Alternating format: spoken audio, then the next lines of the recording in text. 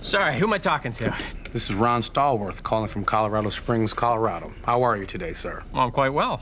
Thank you. What can I do you for? I desperately want to participate in my chapter's honorary event, but I can't until I receive my membership card. Of course, that's something I can help you with. Great. Who am I speaking with? This is David Duke. Did you just say your name was David Duke? Last time I checked. Grand Wizard of the Ku Klux Klan. That David Duke? Yes, that Grand Wizard and National Director, yeah. National Director too, huh? Yes, you're darn tootin'.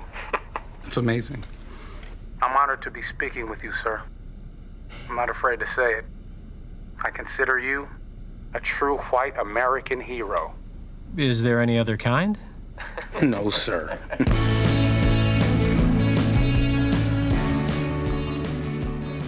What is up, and welcome back to another episode of Rotten Potatoes, a podcast where four friends sit down and review movies that you absolutely should have seen already, but at least one of us hasn't. My name's Tyler, and I'm here with three of my best friends. What's up? I'm Scott. I'm Jake.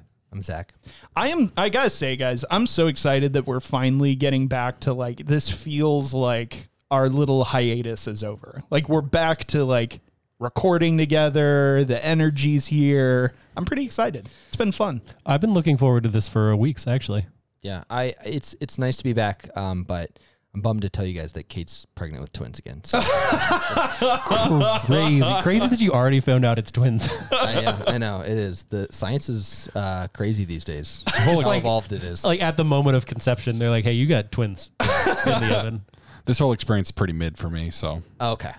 Cool. Zach having twins, or has Zach having twins No, again? being back in person. Oh, okay. Oh, gotcha. Yeah. Oh, okay.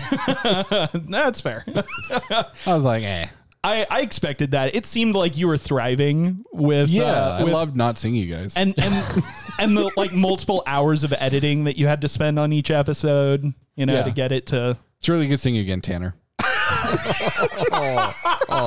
That was a great Ron Swanson. That was a super great Ron Swanson. You know what? That gets a fist bump. That was really good. Get to the chopper! Lord help us. Well, this week we are not reviewing Predator again. Oh, bummer. I know. We're talking about BlacKKKlansman. And this is, I'm 99% certain this has been a long time coming. This is our first Spike Lee movie. I think it is, yeah. Wait, I thought Spike Lee did Crash. Nope. No, who did Crash? I don't know, but it was not Spike Lee. Oh, maybe it was. No, it wasn't Spike Jones. No, it wasn't him either. Yeah. I try to forget Crash. Oh, what? Wait, what, Scott? Paul Higgins. Yeah. Or Haggis. Paul Haggis. Not even close. Not even close. I just try to forget that movie. That's fair. Yeah. And we don't have to talk about it ever again now. Yeah. The Spike Lee stands did a spit take when you said, "Oh yeah, yeah." He directed Crash. This might be the only Spike Lee movie I've ever seen. Oh wait, hold on. Did he do? He does a lot of race-related movies, right? Yeah. Did he do American History X? No. No. All He right. did Malcolm X. I haven't seen Malcolm X. Oh well, he's a prolific and beloved director, and this is I'm pretty sure his most recent film. I don't think he's made another since this. He did that one that went to Netflix, Defy Bloods. Oh, Defy Bloods. I did watch that. Yeah, you didn't like it, did you? I was like, you didn't sound like you liked it. I didn't. I remember you telling me that it's pretty bad. I didn't like it, but I didn't think that was Spike's fault necessarily. Like maybe it was, maybe he was just trying new things. But like in general, I really like Spike Lee quite a bit. I think he's a fantastic director. And I'm excited that we get one of his films in the pod. I have wanted to nominate Inside Man for a long time because that's a movie I really like. But I've felt like that shouldn't be the Spike Lee movie we start with. No, definitely not. Yeah. I think if like we had talked about doing a few of his movies, and none of them just ever felt like it was like the right moment, the right time, the right movie for his first entry. And I think this is a good first entry. I agree. This is probably one of his most approachable films as well. Definitely, yeah. Like he's a very artistic director. Okay. Like very surrealist at times. And so like sometimes his movies are a little unapproachable. Like he's like a film critic's director kind of a thing. And I feel like this of the movies that he's made in like the latter half of his career has made the biggest splash and it's probably the most like impactful and maybe widely seen. Mm-hmm. Yeah. But yeah, I'm excited to talk about this with you guys. This is my third time seeing it. Definitely not a late bloomer. But I think every time I watch this, I think I like it more. But yeah, who was late to this one? Who had seen this? I hadn't seen it. I was also late. I thought you and I watched it together. Mm-mm. I watched it with some roommate. Maybe it was your brother-in-law, Zach. Maybe. Yeah, I think maybe I watched it with Nick, but I thought about watching this like 2 years ago, and I thought this will probably come up for the podcast, so I'll just wait. yeah. Yeah, this was one that I had originally picked for me for this year before I decided to switch and do. Oh, that's right. And then you were like, "Oh, I'll take that one." Yeah, I was like, I still want us to do this because it's something that like interested me. It looked like it was going to be good. Yeah. Well, before we get into our takes, Scott, do you want to hit us with a little bit of just the facts? Yeah. So as we talked about, this is directed by Spike Lee. It had 4 different writers. I'm not sure if there's like a screenplay or different things with that, but Charlie Wachtel, David Rabinowitz, Kevin Wilmot, and Spike Lee. Released August 10th, 2018. Runtime of 135 minutes. Rotten Tomatoes gave it a 96%, which is pretty high. IMDb gave it a 7.5, which is pretty mid and low for them. Box office of $93 million on a $15 million budget, so 6.2 ROI on that. It won for Best Adapted Screenplay, which answers what I said earlier. And then it was nominated for 5 others for Best Picture, Best Director, Best Supporting Actor of Adam Driver, Best Film Editing, and Best Score.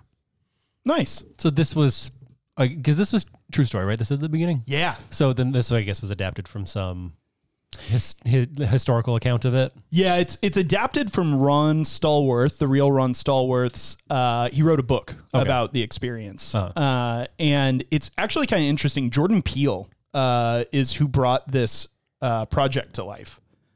So he worked with the screenwriters to kind of get the script, and he reached out to Spike and like sent him the script and Ron Stallworth's book. And Spike, I guess like 2 days later, called him back and was like, "I love it. Let's go." But it's kind of funny. At first, he thought it was more comedic. He was like, "Yeah, this could make like a good like Dave Chappelle skit." And Jordan Peele was like, "No. Like this is a real story. Like this is a real story. Like I think we need to attach like a little more like dramatic oomph to it and a little bit more like empathy and connection." And Spike was like, "Okay, sick. Yeah, let's do that then." But Jordan was really who like kind of like crafted and put this whole thing together. Huh. Did you say, I never watched Chappelle's show. Did you say this was a Chappelle skit? Not exactly, but he had a sketch about a black man in the Klan. But the joke was that he was blind. He was blind. So he didn't know. Yeah. And so he was like really prominent in the Klan. And he didn't know he was black. That's pretty funny. Yeah. And then at some point in one of the skits, because this was like a reoccurring skit, he like takes the hood off and everyone like gasps and everything. Yeah. It's a funny sketch, honestly. It's a really funny sketch. It was the first sketch of the first episode. Oh, that's right. I forgot that it was. So he started off strong. The not penultimate, the ultimate sketch. I guess Wouldn't the ultimate be the last one? Or the greatest. Yeah. I guess I have seen that then because I have watched the first episode of Chappelle's show, but I don't remember it.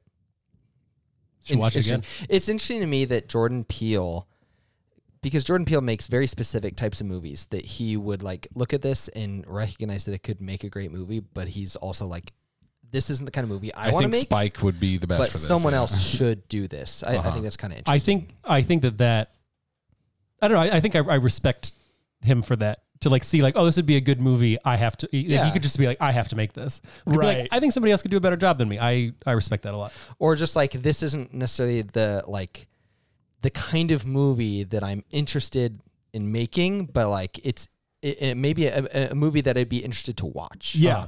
Yeah. A movie worth making, but not my personal style. Exactly. Yeah. Honestly, I think Jordan Peele could have made this movie. I think he would have done well. It almost feels to me like one of those things, like Aaron Sorkin has had this happen before where it was like, hey, I'm looking for a director and like other directors are like, dude, you just need to direct this. Like you can do it. And it's like, no, I need someone better than me. I think that's what Jordan was doing.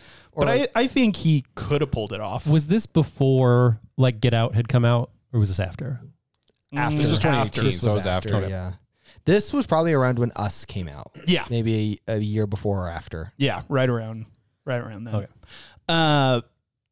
First of all, gotta say, we'll get to takes. Who was I loved it again. That's fine. Who was Scott? You And me. And you were both late bloomers. Zach, what do you think watching this again? I liked it a lot. This was my second time watching it. I liked it a lot the first time. I liked it just as much, if not maybe a little bit more. I think this is a good movie. It's interesting that this came out the same year that Green Book came out. Oh, that's right. And Green Book won Best Picture. I didn't watch Green Book, and I don't feel like I have any reason to, because I feel like most people think it's pretty on the nose, and maybe like celebrates like racial progress and whatnot the same way that like The Blind Side does a little bit, you know, where it's just like it feels a little emotionally white knight-ish. Yeah, exactly. And so I feel like this movie deals with really interesting and important themes really well, and that there are moments of drama and like where it gives those themes the reverence that it deserves, but then it's also just like a entertaining movie. And at times it is very funny, and there's moments of levity. And so I feel like it's balanced really well. And it's just like a very compelling story and very entertaining movie. So I liked it quite a bit. I kind of forgot that the Green Book thing happened. It's interesting. This is like it's like a curse for Spike. Do the Right Thing, which is probably his most like fans of his would say is his most important and like meaningful movie. It's a great film. But it came out the same year as Driving Miss Daisy, and Driving Miss Daisy won Best Picture. Yeah. And similar kind of a situation where like in dealing with race, like it did not handle it in hindsight very well. Yeah, where people kind of feel like the Academy really, really missed it. Oh yeah. And they did it again all these years later with Spike. And that's unfortunate. I forgot that happened again. Yeah. I didn't realize it happened the first time. Yeah. That's too bad. I didn't like Green Book, by the way. Okay. That's good to know. I'm not planning on watching it. But yeah. I thought you were going to give another didn't watch it review. Didn't watch it, hate it. Zach, can we make that a weekly segment? Didn't watch this movie, but here's my impression. Sure. Yeah. Jake, what do you think watching this for the first time? I liked it a lot. I thought it was, as a movie, I think it was very good. I don't have a bone to pick. I have I don't know, something I want to it's something I've been thinking about the movie that I will want to discuss as we get into it. I don't know if it's good or if it's bad. But I guess we can get into that later. But I thought it was good. I was very entertained, like as a movie goes. I thought it was really a compelling story, and like knowing that it's true, I think made it even more compelling. I liked it a lot.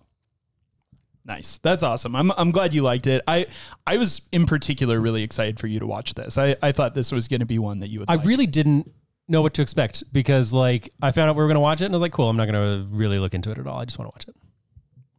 That's awesome. I'm glad you went in kind of blind. That was my first watch experience as well. I went in blind. It's my favorite way to watch a movie. Like I knew so little about it that I thought like just thinking about it, I was like, oh, maybe he just like never takes his hood off and he's right. There. But then I realized, what it was. But like that's how little I knew. That's cool. Scott, what do you think? Yeah, I mean, I really liked it. It wasn't what I thought it was going to be. Oh, interesting. Because I also went in blind and I remembered the ads for it. And I remember, I don't remember like the context of them, but I remember like after seeing the ads, I thought this was going to be more comical. Oh, sure. Like I thought this was going to lean heavily into the comedy. I mean, it is technically a comedy. Yeah, there's humor like in it, but it's not like a like in your face comedy. It's like more like a dark comedy. Oh yeah. But yeah, I mean, I did like it. I just for the first like little bit, I was like, when is it gonna get like funny? You thought it was gonna be like a goofy Will Ferrell movie. Not like that. Okay. But closer to Spike's original take on the story. Yeah. That's what I thought. every once in a while, like a pretty funny quip or like, that kind of stuff. But all that being said, like I thought the acting was really well. I thought the writing was great. Cinematography was great. Set deck was like, I think everyone did really good. The only person that was kind of like whatever for me was Topher. Really? Really? And it's mostly just because he has one of those faces that I associate with that 70s show. Oh, okay. And so it's hard for me to see him in other things. There can only be like 10 of those faces. Huh? There can only be like 10 of those faces. Yeah, but I think he's saying all 10 of those faces he can't. Yeah. Right? Is that what I you're just saying? was expecting to say like one of those faces and have it to be much more broadly applicable. Like just one of those faces that I just can't take seriously. That I just want to punch. Yeah. Sure. Yeah. It's like one of those faces that I associate with this sitcom. That he was in fact in. No, well, it's one of those faces where like I can't dissociate it with his other work. It's like when you watch Daniel Radcliffe and you're like, well, what's Harry Potter doing in this? Yeah, Right. yeah. Like for me, like that's him. Like, and I associate him primarily with that. And I even think that like when he was like Venom in the Spider-Man movies, I was like, there's something not clicking for me.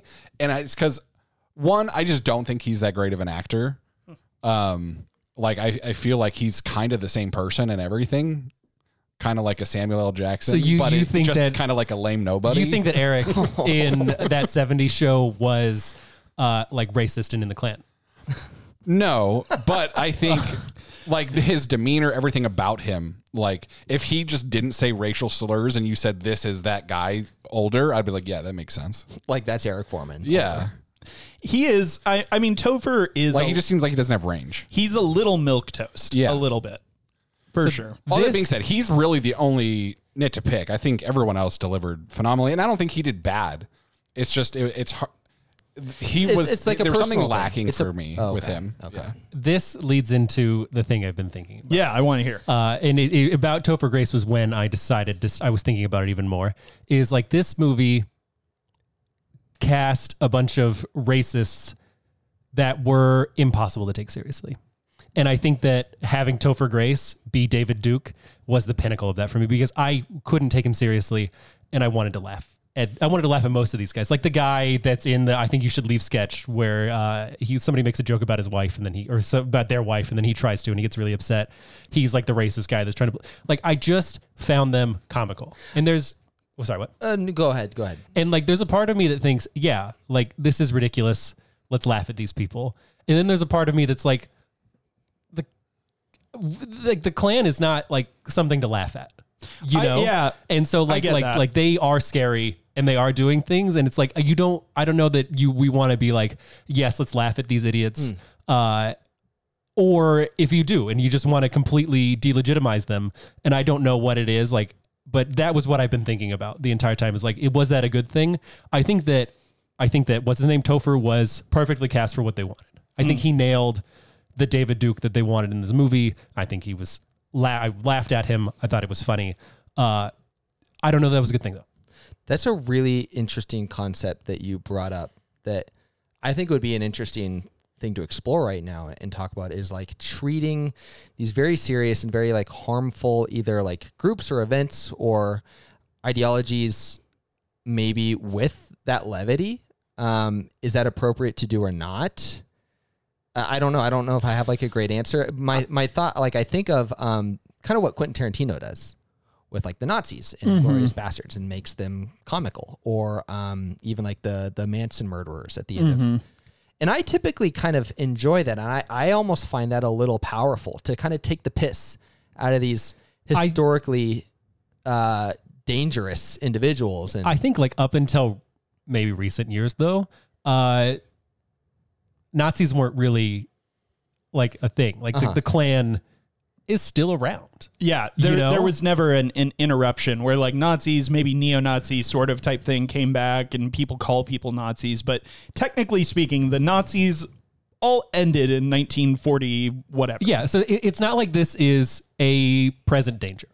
Right. okay. Of like, so that's why I don't think I thought that then. Because like, absolutely. Like, if you want to make Hitler look silly, if you want to make the Nazis look silly, I'm here for it.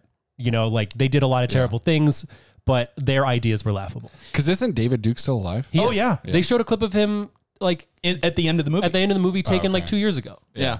He was he was and they were a little on the nose. That might be my only nit to pick with this movie is I felt like Spike got a little on the nose with the drawing the connection to present day events. Like when David Duke is like stumbling for Make America Great Again. I was like, okay, I don't know. That's a little bit like a step too far for me. Like it's kind of taking me out of this incredible story of something that really happened, years ago. But Jake, I love that thought. I think for me personally, I like being able to rip the mask off the Scooby-Doo ghost. Yeah, no, and I think I see both sides of it, and that's why I've been thinking about it so much. But I think it's you raise a valid point. Like that's where I maybe like tend to stand, but I don't think you're like raising the question is like I don't think it's out of place. Like I agree. That's an interesting thought that like sometimes like we do really need to sometimes we need to essentially like I don't want to say revere, but we need to be honest about how evil villains can be. Yeah, and just recognize the danger that they pose. Right. Like if Inglourious Bastards was made in 1941, I would have been like very different. I don't know about this choice. Yeah. Because Hitler is, marching across Europe right now. Right. And who knows what's going to happen. Yeah. No, that's a really interesting point. And I like that they did. I think Spike I think he solves that problem in this movie with like the credits sequence of like showing like what happened just a few years ago. I think that he like, like let's laugh at this. Let's kind of rip the mask off. They're idiots. They're silly. They're goofy. They're bumbling, blah, blah, blah. And then at the end be like, yeah, but they're also pretty awful and they're still here. Yeah. And so that was the only, I don't even know that I'll call it a complaint about the movie. It was the only thing I was thinking about where I was like, was this a good idea or not? Yeah. It's a good I still haven't made up my mind. Yeah, that's fair. What do you guys think about John David Washington in this? He was the lead? Yeah. Okay. Mm-hmm. I liked him a lot. Friggin' love him. Yeah. Like the more he does, I'm just, oh gosh, he's such a fun, good actor. It was funny, the real Ron Stallworth, when it was like starting to happen, like Jordan Peele picks up the project, like, okay, this is going to be a movie. He really wanted Denzel to play him. I would have been a very different movie. And then got super excited when it was his son, that was kind of cool. I didn't put it together that they were related. Yeah. John David Washington is Denzel's son. Yeah. Because I don't know, maybe it's because I haven't seen Denzel in a ton of things, but I feel like he is, I don't know. I just don't think it would have been as light of a movie. No, and I actually think his son's a better actor. Really? I think he's better than Denzel. I think this is the only thing I've seen his son in, but I liked him a lot. Did you not see Tenet? Oh, I did see Tenet. Yeah, I'm sorry. I kind of forgot Tenet. I was like, I had like a crazy day when I was watching Tenet and like stuff just kept interrupting me where I was like, I just want to finish this movie. And so like by the end of the day, like even though like I need to watch Tenet again because by the end of it, I was like, I just want this to be over because I've had to stop watching this like 3 or 4 times to go take care of something else. And I just want to finish it so I can say I finished it. Yeah, not a great movie to have a lot of interruptions. No. Yeah. I don't even remember what was going on, but I just remember being like, really again? Are you kidding me?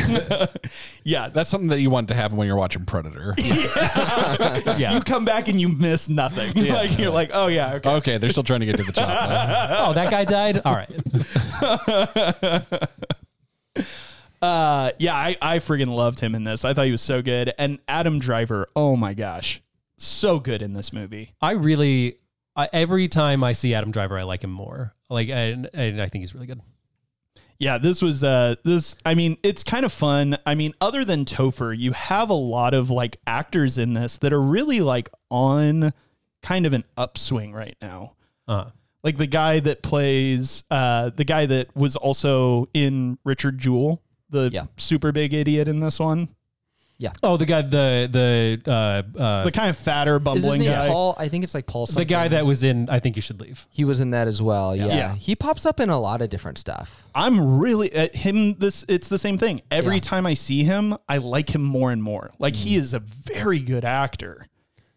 I agree with you. I kind of wish John David Washington was on more of an upswing though.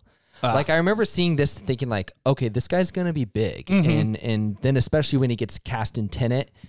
And I think Tenet was unfortunate, mainly just that it was released in COVID. And so I don't think it made as big of a splash as a lot of people, or as I had hoped that it would. I don't think a lot of people saw it.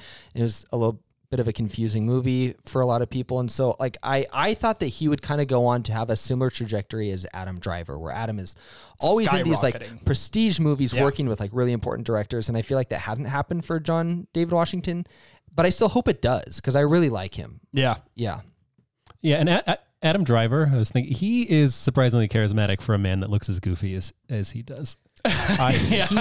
He's one of the better one of the better actors working today. Yeah, I like him a lot. Who's within that age range, Yeah. that generation. Yeah, part of why I like him too is like because of how he looks. Like he can play so many different roles because he's not just like a pretty boy. Right. Like he's believable in a lot of roles. And yeah, I think he's a great actor too. Can't wait for him to get cast in the MCU. I mean, it's bound to happen. Yeah. Everyone's It's in the going to MCU envelop now. all. Yeah. There's rumors that he's going to be Mr. Fantastic, right? Well, there's rumors that John Krasinski was going to be him. Yeah, but I think that ship has blew sailed. up. Yeah. So I Yeah, think I Adam don't Driver is now kind of like the projected next Mr. Fantastic. I could see that. I would be here for it. I mean, whatever he is in the MCU, it's got to be someone pretty important for like them. Like they would have to write an important role. Yeah, to get- maybe I they could respect make that, him, right? what's his name? Johnny Flame or whatever. Just so that he could go on to have another role in the MCU. That would be better. He's maybe one of the few actors still working that has not been in the MCU that will make me reinterested in the MCU. That was a Chris Evans joke, right? And the other guy that played him in the reboot, who was he? Oh, Miles Teller. Yeah. Killmonger. Yeah. Oh, no, that's yeah, right. yeah. I never put that together. Yeah, both the That people that happened have twice. played him have then gone on to have a different role. That's so weird. Yeah. I think if he's in the MCU, he'll be like a one-off person. I don't think he would be someone that would be in a lot of. You don't Really? think he'd want to? I don't think he would. I mean, I can see that because it clearly, like, it matters to him to make really like important movies and work with like, Good art. Yeah, exactly. And so I could see him coming in and being like a really good villain for like one movie. Yeah. That's a shame because what I would really love to see Adam Driver in is a role similar to what Majors is doing with Kang. Because Majors, again, like phenomenal actor. Isn't he going to jail? Yeah. Not a good guy. Yeah, maybe. No, didn't the trial just like he's not going to jail? I don't know. It just came out this week. I haven't been keeping. But up with it. he's been problematic for I sure. think regardless, there's a good chance he will be dropped. Yeah. I don't think so. But he's done Yeah. a phenomenal job with that role so far. Yeah. And yeah, he's a good actor. He was the best part of Creed 3. Oh, dude, he was. I just watched that for the first time, Yeah. like the other day. Yeah, he was good. wasn't he? Freaking loved it. He was so good. Yeah. He was a bone chilling, Yeah. like Rocky type villain, you know? Yeah, exactly. I had heard a different critic that I really like say that the Rocky movies live and die by their villains, and so if you have like a great compelling villain, it's going to be a good Rocky movie, and I think that was definitely the case for Creed 3. Yeah. And Michael B. Jordan, decent director. Yeah, he really is. Yeah. He's not bad. Yeah. I really liked, I'm sorry, I'm like totally derailing this for Creed 3, but It's your movie. I really liked it. Did you guys see Creed 3? No, I haven't seen a any of single the Creed Creeds. movie. Yeah. Oh, really? Oh, we're definitely doing a Creed. Well, yeah, that it was on what, the list and someone took it It's- off. I was gonna watch it, and then I decided not to because Zach was like, "Oh, maybe I'll pick it for the podcast." I was like, "Oh, then I won't watch it." And then he's like, "Can you wait a whole year?" And I was like, "Yeah, that's fine." I have it on the docket, but also I'm doing Raging Bull later this year, so I'm like, do I need 3 fighting movies? Maybe I'll do Creed next year. But I'd like to do Creed eventually. I'd give you one of my spots, but they're book solid. Yeah. Forgot about what's that one? Warrior. Warrior. Yeah. Yeah, sorry. Trying to forget about that Sorry one. to remind you of Yeah. but it could be, I really like. It could be the year of fighting for you, you know? Maybe. Yeah. I think I have an open slot. So maybe I'll slide it in. You It do have wasn't, an open and slot. you took it out. You would be replacing it with itself. I'm trying to make next year the year of Buscemi for me. But then I looked through his IMDb and I was like, he doesn't have that many movies that I think would qualify for this podcast. I have a movie because I'm always thinking about what other movies I'd like to do for this, and I have a Steve Buscemi movie I've been planning to do for next year. Is it Fish? What is that called? Big Fish? Big Fish? Yeah. I saw that on his IMDb and I was like, I love Steve Buscemi and everything I ever see him in. So maybe I will watch that movie. Okay. That's the one with what's the Ewan star? McGregor. Yeah. Yeah. That was on my list for this year too, and I took it off for Fast and Furious. I haven't seen it. I mean, we'll talk about it when we get to it. I haven't seen it since it came out in theaters, but I remember really loving it. I think it's a good movie. I had a killer lineup for this year. I would have swept again. I don't know. It was Your a guys' little. scores are all pretty low this year, just so you. Yeah, we're aware. That's true. We're aware. That's true. We're Like very I aware. for sure went Your down, but you lineup- guys are kind of down Your too. lineup was a little Oscar baity though. It was. Yeah, I picked. That's what I'm saying. Like I know how to win. Yeah. Yeah. We just want to pick the movies we want to watch. We don't care about winning. I don't know. we- I care about winning. we definitely should get back to BlacKKKlansman. Yeah, I though. really want to. Yeah. But what I was derailing on, I actually did want to say Creed 3. You've seen Rocky movies though, right? I've And seen of course most you of have. them. In Creed 3, Michael B. Jordan directs, and he does a great job. But one of the decisions that he made that I actually really loved in Creed 3 was in the main fight of the movie, the climax of the movie.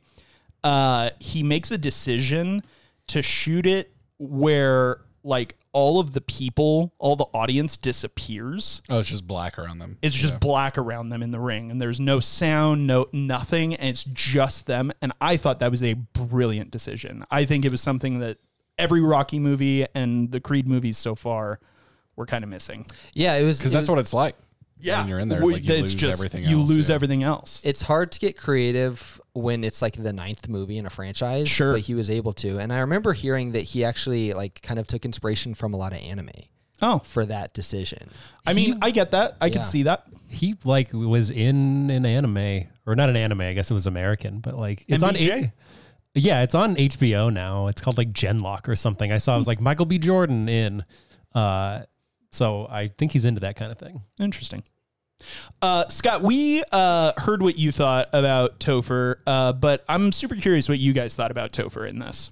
I think, I think he nailed what they were going for. And I think it was like perfect casting, honestly. I thought that he was somebody to laugh at. And like, I thought he did a good job for what they were going for. And it was entertaining. I really liked him in this. I just don't know who I would recast as David Duke. You know what I mean? Like, I kind of think that Topher did a good job in that he just served something that was probably close, like pretty darn close to the real life person. And I thought that was I thought it was a good choice. And I think he was probably a good choice because he is a little bit milquetoast, that it's like, you're not going to ever you're never going to be excited when you see Topher Grace come on the screen. You know what I mean? Like, Oh, I disagree. all right. I mean, I'm a Topher fanboy. I love Topher Grace. And like, I don't disagree with you, Scott, that he is always kind of similar, but I also wonder if maybe like those are just the parts that get thrown his way, you know? Like, I don't know if he's getting offered the same parts that Adam Driver is, you know? Not quite a character actor. Yeah. Well, maybe he would be more of a character actor, right? He could be. Is that what you're saying? He could be a character actor? Aren't character actors typically like a little? They get less screen time, right? Or are you saying like where an actor will really like disappear, Become into a role? character. I see what you mean. I Yes, thought a then he's character not actor really that way. Is that maybe I've misunderstood what a character, but I thought a character actor was like, you know, they play a bunch of very different characters. They're very somebody like Stephen Root. Yeah. Who I feel like is You're saying it right. Yeah. Okay. So he like not huge parts, but he has like a lot of range in these small parts, and he just kind of does Like he just kind of like goes with it and like they would just kind of go with it and make it their I own. see what you guys mean. Well, I don't think Jonathan Rhys Davies, I think, is what Yeah. Who is that? I know that name. Gimli. He's Gimli. Yeah, okay, and, yeah. and Sala. Sala, and Yeah. like that's a character actor. Where it's like we're not hiring you to be you, we're hiring you to become someone else. Yeah. And we're only ever going to hire you to become someone else. Yeah, definitely. Yeah, so Topher probably isn't really that. But I feel like Topher is similar to, I don't want to, like, he's, don't misunderstand me. I'm not saying that he's similar to Ryan Gosling, but similar in that, like, Ryan Gosling will get cast for a certain type of role. Ryan Gosling's not necessarily going to... Ken. Like just literally me, right? Yeah, exactly. Yeah, where you always kind of get a similar flavor, but he's able to kind of do something really interesting with it. I don't know if you guys watch Black Mirror or not, but Topher was in an episode of the previous season where he played like the equivalent of like an Apple CEO. And he was really good, and he still kind of has that Topher flavor, but like I thought he did really well. So I feel like when he can get a good part, I think he can do really well with it. I just don't feel like he gets too many of those. But I thought he was great in this movie, and I think Tyler and Jake are correct in saying that like he probably played the David Duke that Spike wanted him to play. And I think that if you had gotten maybe more of like a prestige actor that brought a bigger presence, it would kind of get to the point where like the David Duke scenes would almost overpower the rest of the movie. And like this doesn't happen with that. Like this feels like a very grounded David Duke. And like, I mean, I don't know anything about David Duke other than that he was the Grand Wizard or whatever. I don't know what his mannerisms are like. I don't really know how like realistic of a portrayal this was, but it didn't feel like a Calvin Candy type presence, you know? Totally. I feel like the movie would have suffered from that. Yeah, I mean, I think he was able to accomplish what they wanted to because I think they wanted to keep him low key. But for me, I think one, I don't think I like the flavor of Topher. Like Sure. I want him to be someone else. He's an acquired taste. And two, like it feels like it's like a teenager pretending to be David Duke. Right. Like it doesn't feel like David Duke. It feels like someone else trying to be David Duke. Okay. You know And what? that's how it feels in everything he acts into me. Like, Interesting. It feels like a different person trying to be that person. Huh. That's funny. That Like none of it feels direct to me. yeah. I don't know. I like Zach. Like I have the first video I've seen of the real David Duke was at the end of this movie. Same. So like I knew who David Duke was, and when he came on screen as Topher Grace, I bought it. Yeah. You know, but I don't know if that would have been true if I had seen David Duke and be like, really? That's who they cast as David Duke? I don't know. So Topher, he read David Duke's, I think it was an autobiography or biography, I'm not sure which, and then met him and talked with him in order to like prepare for the role. And Topher said that the scariest thing about him was how charming he was. And that was, I was almost hesitant to say it, but like, I almost feel like his portrayal makes him a little likable. Yeah. To the point where it's like, I could kind of see like why people would want to, not ideologically, but like his character and like the presence. And But like, people just who his hold that person. ideology would be easy to Yeah, convert. I mean, Oh, there's plenty of charismatic villains in the world, Yeah. and I would say that to get to that state, you have to be very charismatic. Yeah, I think so. Like you can be you can have a likable personality and still be a terrible person. Right. Like I think it's fine to say like, oh, he's like an affable guy. Like he's easy to get along with because he's got to be. Yeah. Because he's trying to put himself in this position of power, so people have to like him. And Yeah. and to your point, Jake, about like the insidiousness of the Klan, the danger of it, that was, I mean, they kind of show it in this film, but that was David Duke's sort of like his mark on that group was that like we don't refer to ourselves as the Klan anymore. We don't, publicly do some of these things. They're trying to like rebrand as like a not a hate group and not a violent group. Yeah. Which is like the perfect way to continue to do hate and violence. Exactly. That's the most dangerous part of it. And I think that they kind of, I think that this movie shines a good light on that it's like, hey, racism can be dressed up to look like other things. Yeah. But at the end of the day, it's still evil. It's still ugly. And I think that if they had written all these Klan members to be so overtly like vicious and racist to the level of like the Felix character, one, it sounds like that wouldn't have been realistic to the true David Duke, but I think it just would have been like exhausting. I don't think I don't think that's what I'm saying they should have done. I think that like, and I don't know, like the thing is like, you cannot be so overtly like that, and you could still be somebody that you recognize as like threatening. I feel like I felt that way a bit. I will say I totally forgot about this. Scott just clicked on like the full cast list. Such a strong start to the movie with Alec Baldwin. Yeah. That was intense. I literally was like, that's not Alec Baldwin, is it? Right.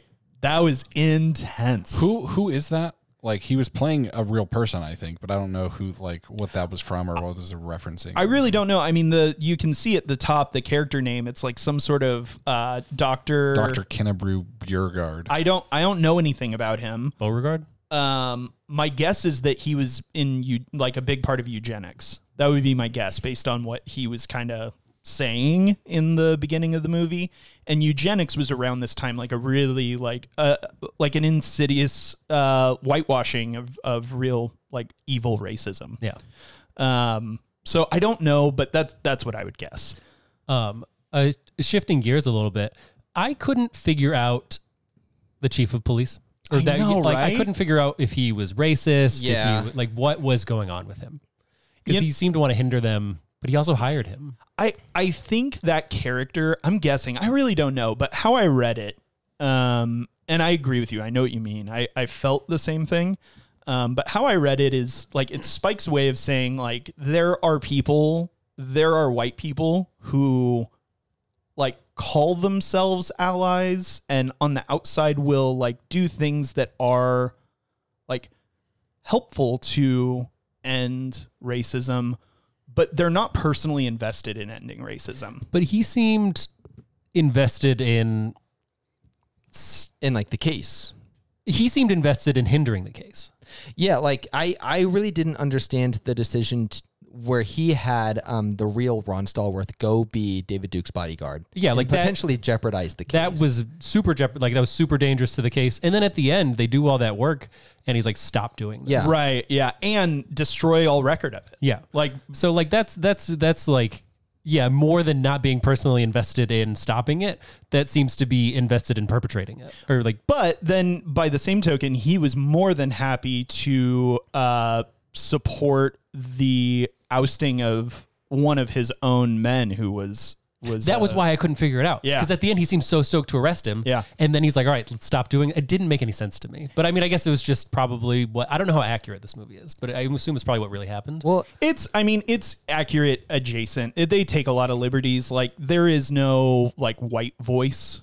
Like Ron Stallworth didn't have like a white sounding voice or like, you know, like that was embellished for the movie. But it's honestly even crazier that just like as a normal black man with his voice that like David Duke was just totally fooled by it. Yeah. It's interesting too, Jake, like you bring up how accurate this movie was.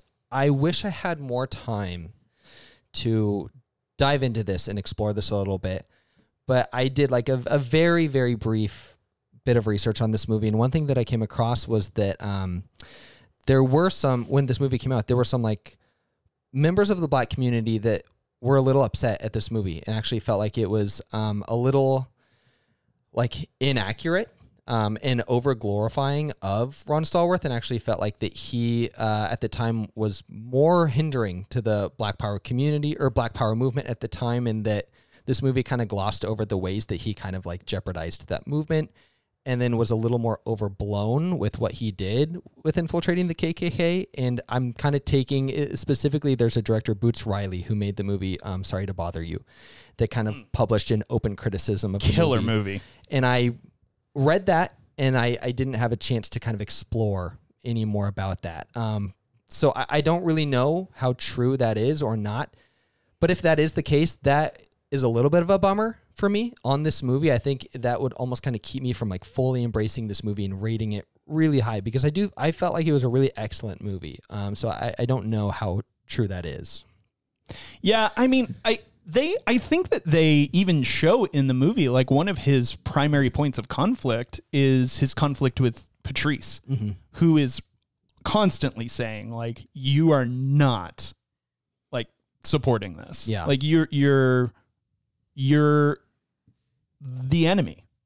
Like, that's what she calls him at the end of the movie. Like, she's like, I don't think I can do this. I don't think I can sleep with the enemy.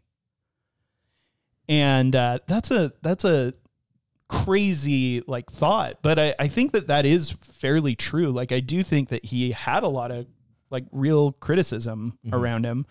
But I also think that, like, that's the beauty of a true story, a truly true story. And I think Spike, you know, of course he took liberties, but I think he captured it really well, is that no hero is infallible. You know, like, that's only in fiction.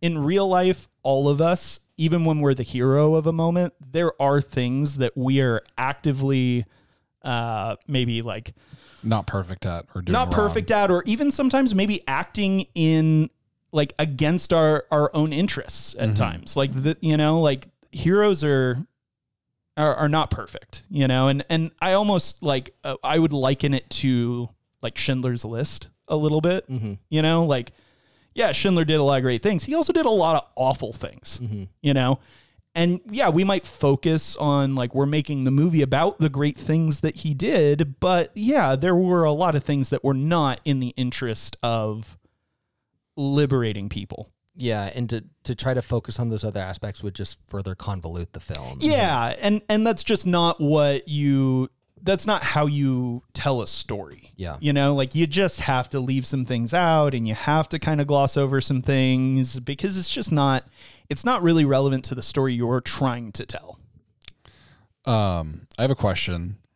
So after their, like, clan meeting at the end, and they're, like, having, like, dinner or whatever that, like, meet and greet thing is. Oh yeah. And he asks for the picture, and they Yeah. do the picture, and then, like, the picture happens, and then they start flipping out. I don't know. Did I miss something? What did he do that Just made it? touched them. Oh, okay. Just because he, like, put his arm around them. Yeah, and made it look like, hey, like, we're buddies, and okay. they were like, But I what also- the, you know? I think that they were so racist that they wouldn't want a black person to have touched them. Like, Yeah. when he was handing the camera to Adam Driver, he said, "Don't touch me." "Don't Yeah. touch me." When he was like, he in character, obviously, but he was like, "Don't touch me." And then, so, like, I think that it was all part of it. I think so too. I think you're right. Got it.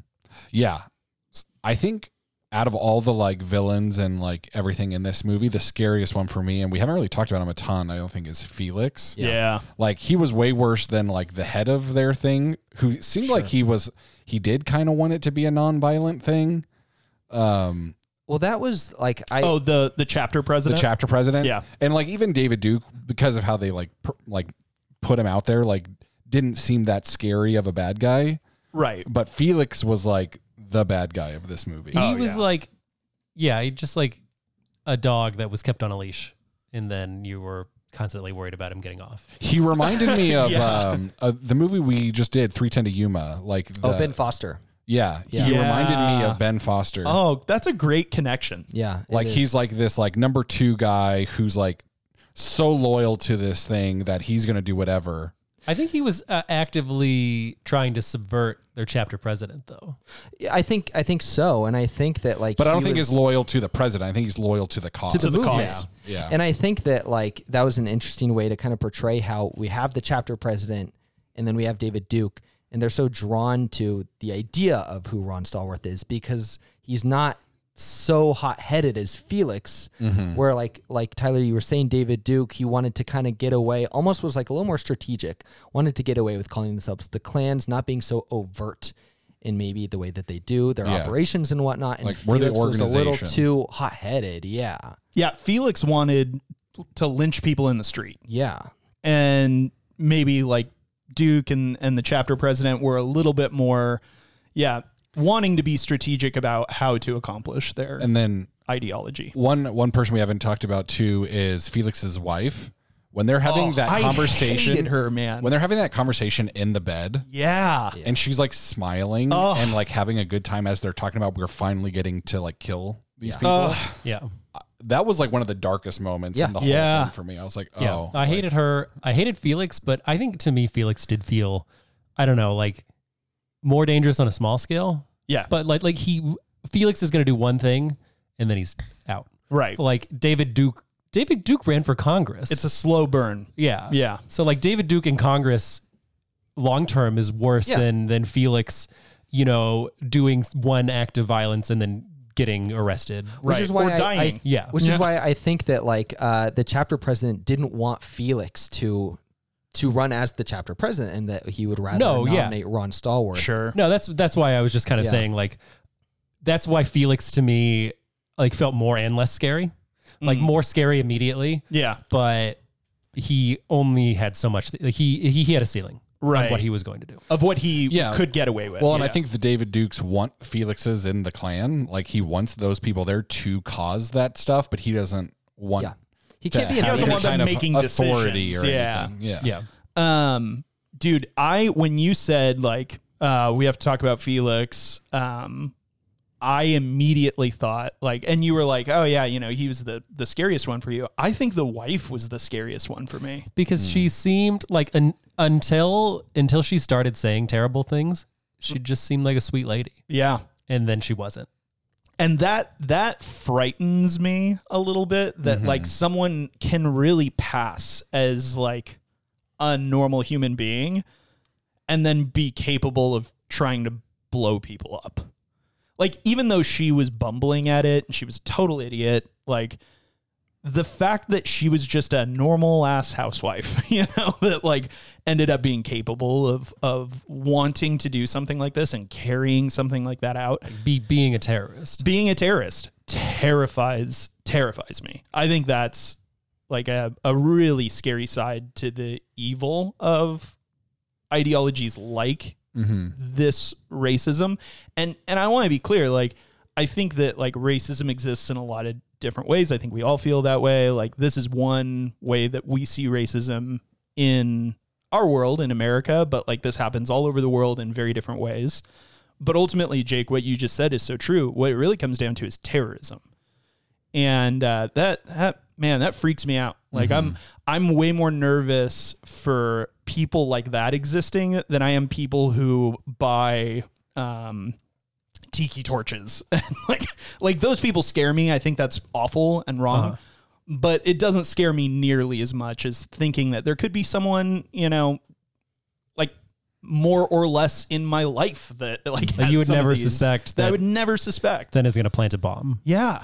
That's awful. Yeah. Yeah. But you got to love the irony of she couldn't figure out how to do it in the mailbox. So she's like on her own, like, I guess I'll just put it in her car. Then the husband drives up with the switch. Oh, it was and so great. sees them on the porch and he's like, oh, well, here we go. It's in the mailbox. So I mailbox. got him. And then he kills himself. To the most frustrating moment of the movie for me when Ron is trying to stop her and then gets apprehended by the police. Yeah. Gosh. Yeah. That was rough. Yeah. That was honestly like that climax moment. I am so stressed out every time. Me too. Every time. Yeah. Like they deliver in that scene so well. Like when we were when I had, obviously nominated this and I was going to watch it and I was thinking about like, okay, like what are people going to think? What are you guys going to think? I was nervous in my head, kind of trying to remember the movie. I was nervous that the second act was too slow. Like the first act, I think is phenomenal. Yeah. The third act, phenomenal. But I was nervous that the middle was going to be a little slow, and it wasn't. I don't know why I remembered it that way. I would say I liked it just as much. I liked being right in the heart, in the thick of it, of the story. Like that, I thought it was still very compelling, and I wasn't bored. Yeah. Before we move on from Felix, I did have a thought where, like I remember thinking to myself, this is maybe the only movie that I can think of where there's been two different characters that I feel like the part could have been played by Steve Buscemi. I was going to bring up Steve Buscemi. not Felix being like a young Steve, but then the other cop. That was exactly what I was going to say. There's old Steve Buscemi. When I wasn't like, I kind of like didn't see him and I was like, is that Steve Buscemi? Yeah. And then they cut back to I was like, oh, that's not, but I wish that was Steve Buscemi. Like that part had to have been written for Steve Buscemi. Yeah. And he just was busy or Yeah, something. no, I think I could see young Steve Buscemi as Felix. I didn't think of that, but I was going to get to that is I wish that Steve Buscemi would have been the older cop. Crazy. Is that you're talking about the cop who like? Adam Driver's partner. Yeah. Oh, that one. Okay. Yeah. Wish that would have been. It's his brother, right? Is it his brother? Yeah.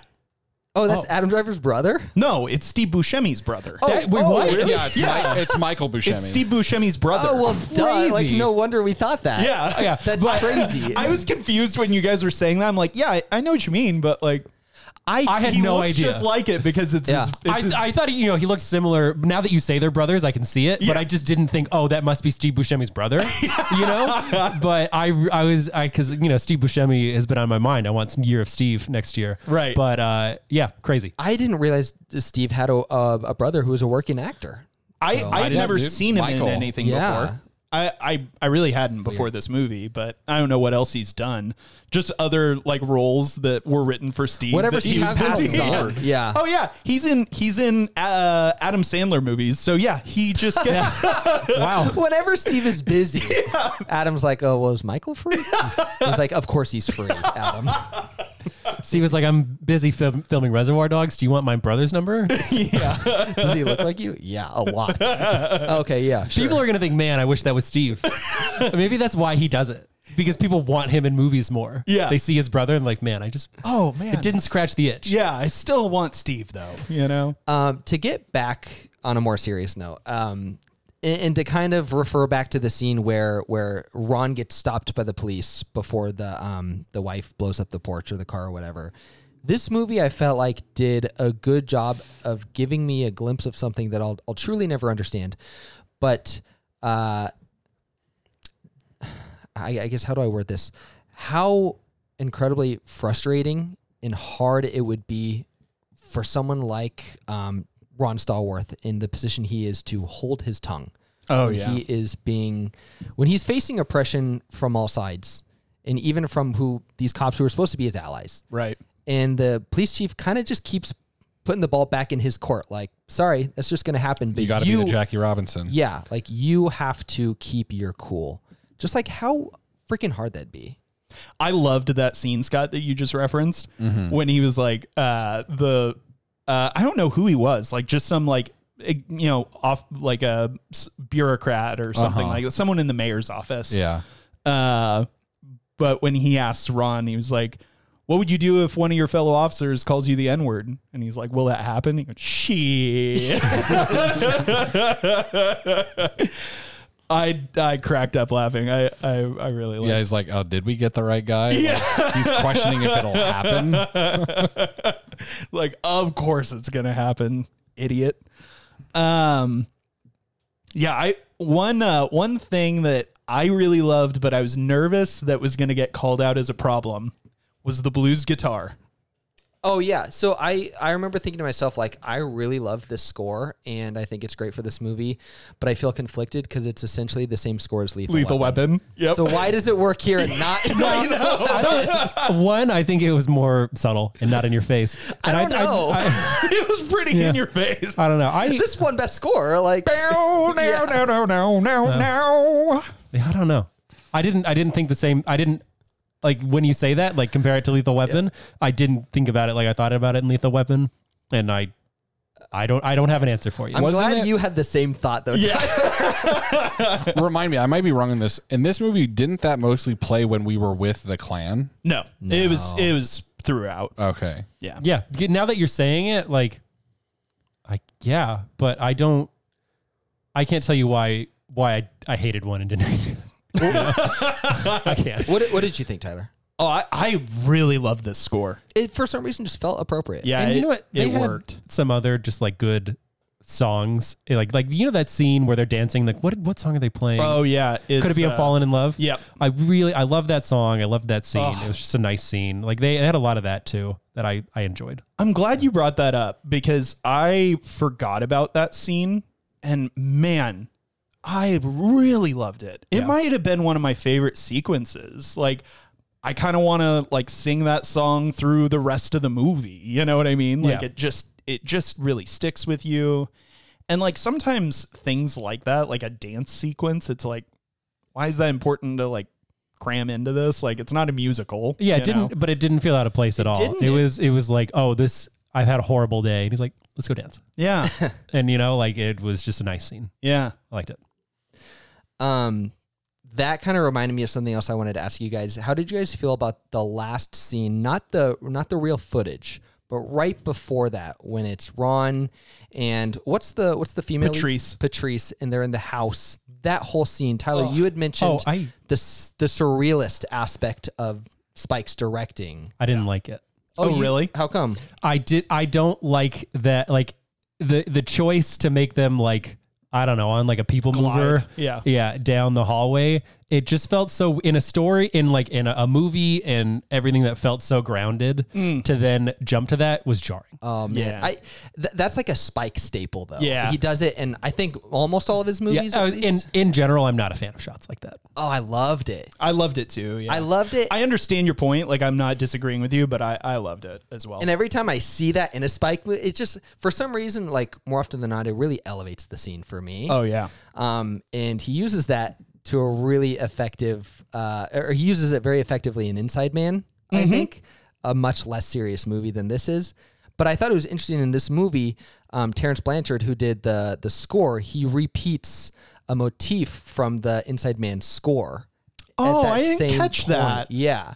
And so I thought that was a really interesting connection. I don't know if he does that in other Spike Lee movies as well, if that's a Terrence staple. But I just thought that was a really cool connection. And that's a cinematographic, I guess maybe that's how I would use that term. Cinematographic choice that Spike does that I'm always super into. He only got there were only, in the cinema, there were only, or the photography, the cinematography, whatever, there were only a couple of really like surrealist shots in this one, which is maybe a little unusual for Spike. Like, Spike sometimes can lean a lot more heavily into that. But that one and the speech, the Black Student Union. I also didn't like that. Kwame Ture, his whole speech. When they just like kept splicing in people's, I didn't like that either. Why? How come? It was just distracting to me. Okay. It was like, I don't know. And then I felt like it was too long, too much of it. If it would have been less of it, I might have liked it better. But I was like, more people? Are you kidding me? Like, I didn't like that part either. I was going to bring it up, but it felt like too small of a nit to pick. Yeah. But while we're on the subject, did not like it. I would say I wasn't like heavily pro or against either of them. I think the one during the speech is easier to digest as someone who's like not super into like super unique crafty shots. And it didn't necessarily feel surrealist to me. It just felt like a choice I wouldn't have made. I think the one where they're just floating down the hall. Yeah. It's hard for like I appreciate this like stylistic like choices and those types of things, and like I don't like dislike the shot in and of itself. I think for me it gets difficult when I'm thinking about the shot instead of about the movie, and that's what like pulls me out of it. Yeah, and I think that's totally fair. I mean, it really is like, it's just too, it's sort of like saying I like impressionist art versus photorealistic art. Like, it's like, okay, like whichever you like that's great. I think that Spike leans more surrealist in general, and so I'm never like I just know what I'm looking for from him, kind of a thing, if that makes sense. Like, I know who the artist is, and I know some of the things that he's going to do. And so when it happens, I'm evaluating on like how excellently he executed. Yeah, compared to his other work. Compared to his other work, yeah. I think that if the rest of the movie, or if it would have been more similar things in the rest of the movie, right, it would have been less jarring. Like, I don't feel like it necessarily fit in with everything else. Yeah. And so like if that end shot happens in a movie that doesn't feel as grounded and maybe feels a little bit more surreal, maybe it doesn't bother me. Yeah. But because of the context of, like, maybe that shot on its own is good, but in context of the movie, I don't like it. Yeah, and that's totally fair. Well, I don't think I have anything else that I really wanted to talk about. I actually had another thought about this movie that I was curious if you guys had any opinions on or thoughts on. I thought it was an interesting concept to bring up. It's obviously one that I can't really relate to. I don't have any personal opinions or thoughts on because I'm not a Jewish American. But I thought it was interesting the way that they have Adam Driver's character kind of be forced to reckon with his heritage in the way that it's kind of seen by America in a way where he had never had to before this case. And it obviously wasn't super explored in this movie, and I don't think it needed to be. But I thought that was an interesting concept that was kind of brought up. And the moment where like Adam Driver really kind of brings that up and talks about it, I thought was kind of a powerful moment. Yeah, I really liked it too, that moment, and it ends with him like, I want this, the card. I thought that was really, really powerful as well. And I think that is an experience that people have with any kind of like,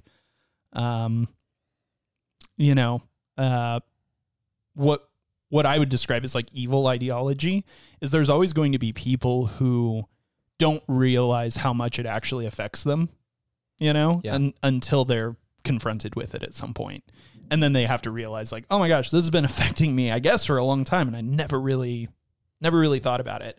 Like, I love the scene between Ron and Flip before that one when they're in the records room. And he's like kind of calling him out on it. He's like, dude, does this not bother you? And he's like, yeah, of course. It's stupid. And he's like, this isn't like this isn't my crusade. This is our crusade. Like, this affects you just as much as it affects me. Mm-hmm. And I think I liked that choice. Yeah. Yeah. I don't have much more to say about it. I'd also be remiss not to bring up the fact that Topher Grace to what's the word I'm looking for?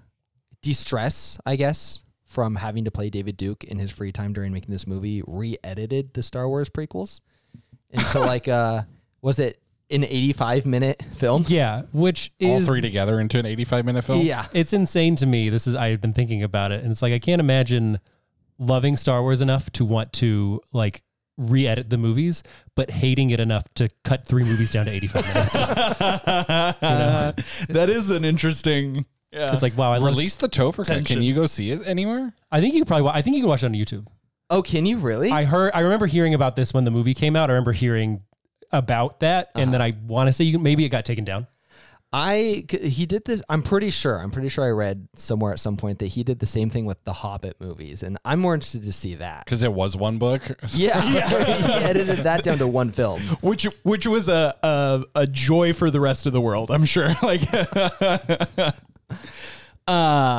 that's crazy though. I didn't know that he did that. I'm pretty sure. I know that he did re-edit Star Wars. I'm pretty sure I heard at some point that it was during this, and it was kind of his way to decompress. Wow. I will say I give a lot of credit. There was a funny comedy bit that went around the internet a little while ago. A comedian was talking about like, oh, Tom Cruise does his own stunts. I'm not that impressed. Leo DiCaprio does his own stunts. And have you seen Django? Like, like he put 10 toes in the ground and said the N-word to Samuel Jackson's face. Like, it's a funny comedy bit, but it is like a real thing, like Tarantino movies. And then certainly this, like people like Topher, and the guy who played Felix, like being willing to take on that kind of a role. I give them a lot of credit, like, and I give a lot of grace for when things maybe aren't perfect, because it's like, you're taking one for the team, honestly. like no one wants to play that role.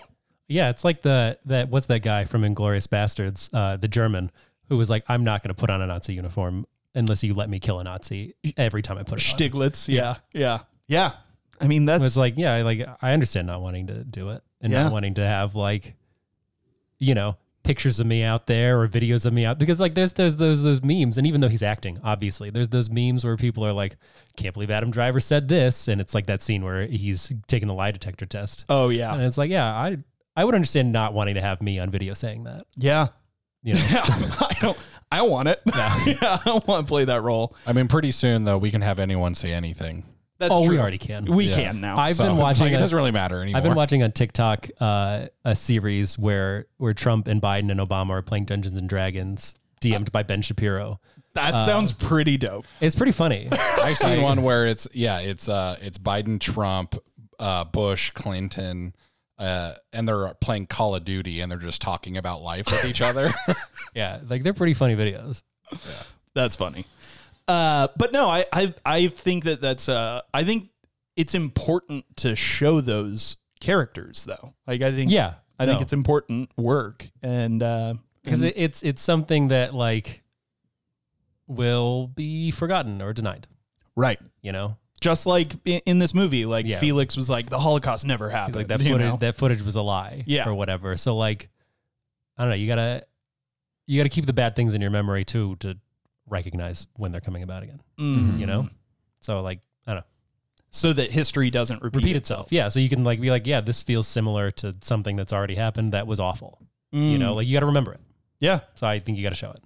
That's well said. I think we can end on that statement. Jake, you have had 2 mic drops in this recording so far. One was a joke. Yeah, I would actually drop the mic, but I don't want to. Now I gotta cut loose.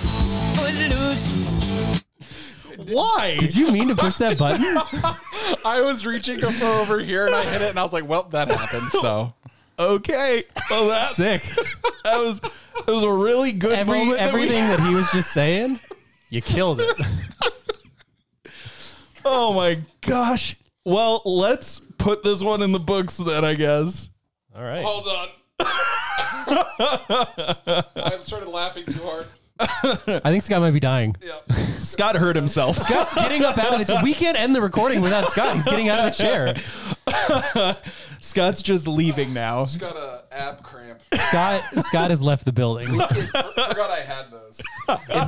If you Abs or the footloose pad. Both. Scott, you're so far away from your mic. Stop talking. No, it's the tots can realize now that I had to actually get up. Oh my gosh. Wow. Yeah, Scott is getting a leg cramp now. Dying. All right, we need to end this and get Scott a banana. Wow. Jake, what do you rate this? Oh yeah, we got to rate it. Yeah, we've got to put this. All right, Tyler has to go first. Yeah, Tyler. What do It you was rate so this? I was so distracted that I thought Scott was playing me out with the footloose. Scott's just dropping stuff. What are you doing? Scott's Like, What am I dropping? 3 different metal things have fallen off of you or from around you. It's real rough right now. I don't know what they were. Tyler, do you want to? Wow. Yeah. Yeah, Okay. Tyler, you're first. I'm gonna give this 9.2 racist cops. I'll go next. I'm going to give this 8.4 explosions that I caused myself. Sick. Jake. I'm going to give this an 8.6. Steve Buscemi's brothers. Gosh dang, you Zach? stole my metric. I was gonna say I'll give this 8.9 knockoff Steve Buscemi's. All right, this comes out to an 87%, So close. which is really high. It's movie number 17. Nice. So out of once 137. Once again, Rotten Tomatoes gave this a 96%, and IMDb gave it a 7.5. 87% on Rotten Tomatoes, and Pretty good. in the top 20. First time with a Spike Lee joint. Way to go, Spike. Not to be confused with the Haggis.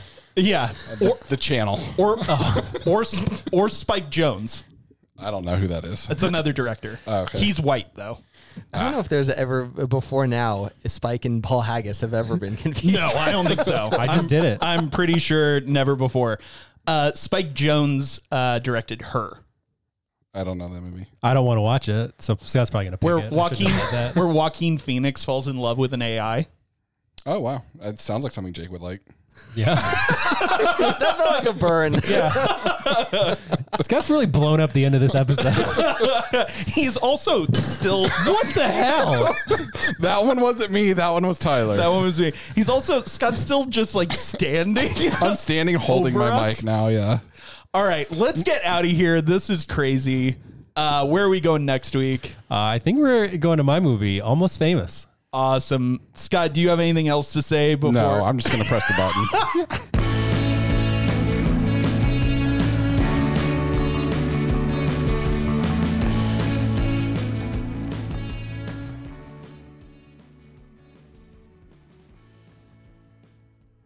Dude, I think this episode's just gonna be effed up.